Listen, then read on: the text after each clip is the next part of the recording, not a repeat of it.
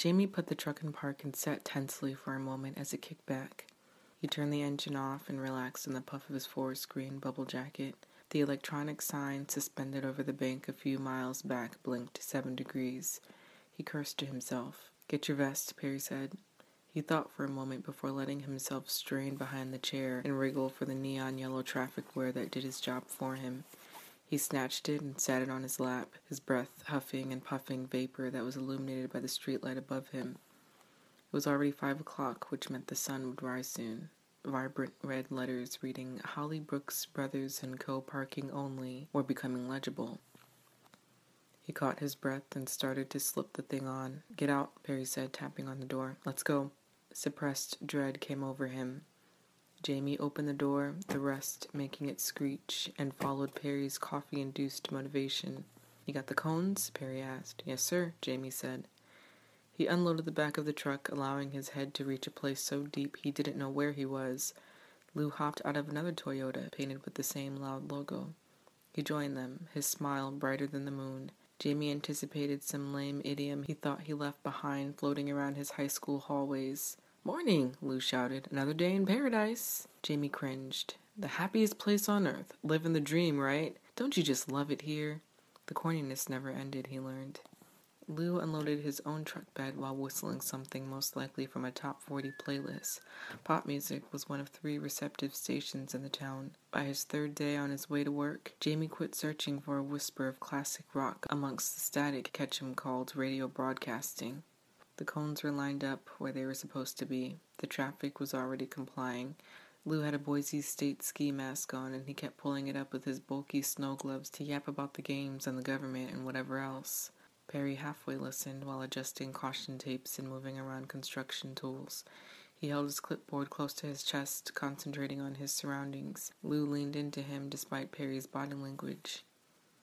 Jamie considered pretending he forgot something in the truck so he could sit down and check his phone, but the walk was much too far, and the church across the construction site was very specific about the contractors not using their parking lot, so Jamie was confined to standing in the middle of the street until lunchtime, unless he wanted to brave the cold for only a moment of relaxation. He brewed in the frustration of feeling stuck and controlled and degraded before retreating back to his distractions. Making money. Only 2 increments of 4 hours a day, better than sitting in a classroom listening to the life and times of Langston Hughes. Jamie was also satisfied with how much power he had over the morning commute. He had the authority to make cars slow down and drive in zigzags, the drivers making eye contact with him for approval that they were driving correctly. He saw 20-somethings with their hair disheveled, most likely late for class, men in suits using the slow sign as an opportunity to peer into their glove compartments, soccer moms with pixie cuts wringing their wet hair with their fists. Granted, he didn't have a ticket book. He couldn't even call the police should the need arise, but he possessed some power over morning rushing goers. He wondered what he'd do if a car zipped through the infrastructure, or, worse, through him. He wasn't even allowed to touch the tools. He was a pointless, standing figure. No, he was purposeful. He had a sign that belonged to a legitimate company, and he had a job title, traffic control operator. His crossguard was paramount to his childhood. His crossguard put a smile on his face, and Jamie knew that he made the 7-year-old's day each afternoon he allowed him to do his job. He wondered if crossguards volunteered or if they were paid. He wondered if they volunteered because their lives were somber and lonely. He wondered if their lives were even somber and lonely. The crossguard he knew growing up probably had a wife and a pool and a fancy grill his friends were impressed by. He wondered how much crossguards were paid.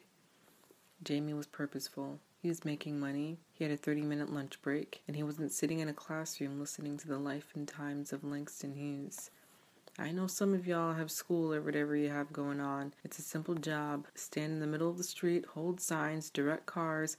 It shouldn't be that complicated," Perry told the group when they were hired. "It's quick money. If you come across any problems, get with me and I'll take care of it." "Are we allowed to take tips?" said an older woman, cosmetically adamant about looking younger. "You probably shouldn't. You're not actually servicing anyone. You're here to stand and look pretty while the construction workers do their thing," Perry said.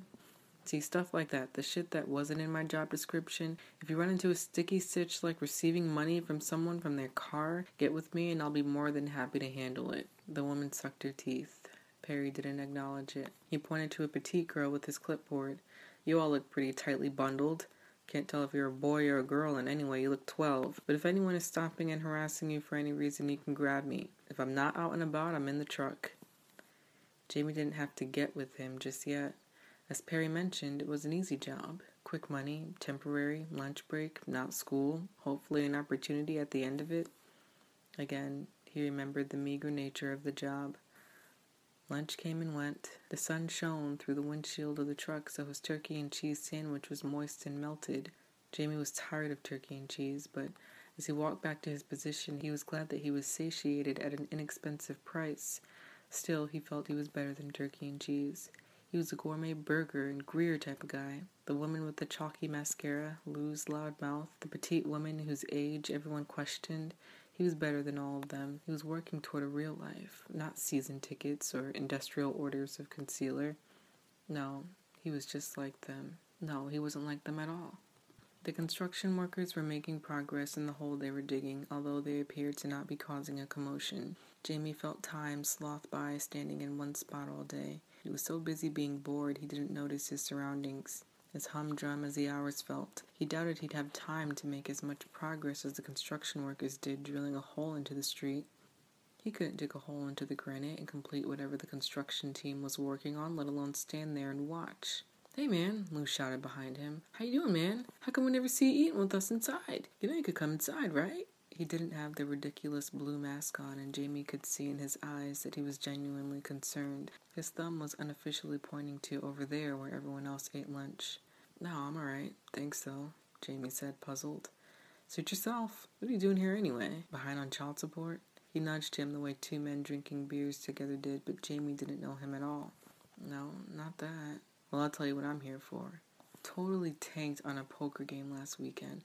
When I saw the ad at that Jackson's, the one on Northwood, it was like he cupped his hands, mocking an angelic hum. Lou smiled with his big mouth, watching Jamie to smile back. Jamie looked over at where Lou was supposed to be positioned. His slow sign leaned against a telephone pole. Havoc wasn't wreaking, but Jamie was slightly nervous for him. He feared mass punishment. His football coach thrived off of drilling his point in. He told the team it built character and enforced teamwork. Jamie never really understood teamwork when the team worked to carry one star player.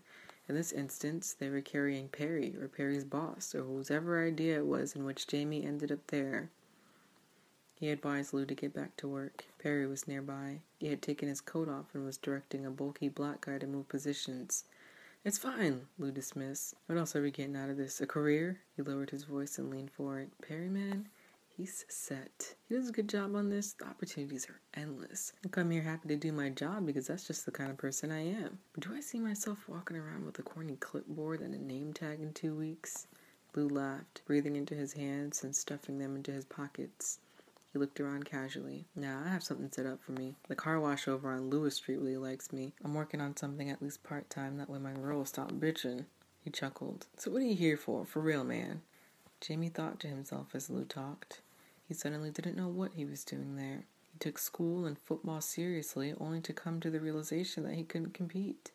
So then he joined the theoretical working world, only he wasn't working at all. He wasn't going anywhere standing there. His expectation of quitting to start fresh and seizing his destiny as a leader or an entrepreneur or simply a likable guy was irrational. "Just getting my girl something nice for Valentine's Day," he lied. "Aw, man," Lou said, and then went on to describe his own holiday dilemmas. Perhaps Lou had a better chance at advancing because he was outgoing. Standing next to him, Jamie knew for sure that he stood no chance at all. "Anyway, you coming with us to Lefty's tonight?" Jamie told him he would. Knowing he was only 17, however, he walked home alone, listened to his parents' carping, which was gradually turning into casual, snide remarks, and unwound in his bedroom while waiting for them to leave. He felt both accomplished, yet incomplete. The feeling crept over him in the cold as he traversed his hometown, realizing a corporate career was unrealistic and internet fame was difficult to achieve without a computer. He passed a homeless man with one boot and a tank top on and wondered how he ended up there. He recalled McDonald's new policy about prospective employees requiring a high school diploma or GED. The homeless man was probably where he belonged. The dry, snow-streaked concrete was the only place he was qualified to be. Jamie was also qualified for quick gigs paid under the counter and maybe sex work. His youthful, strong physique was the best it was going to be.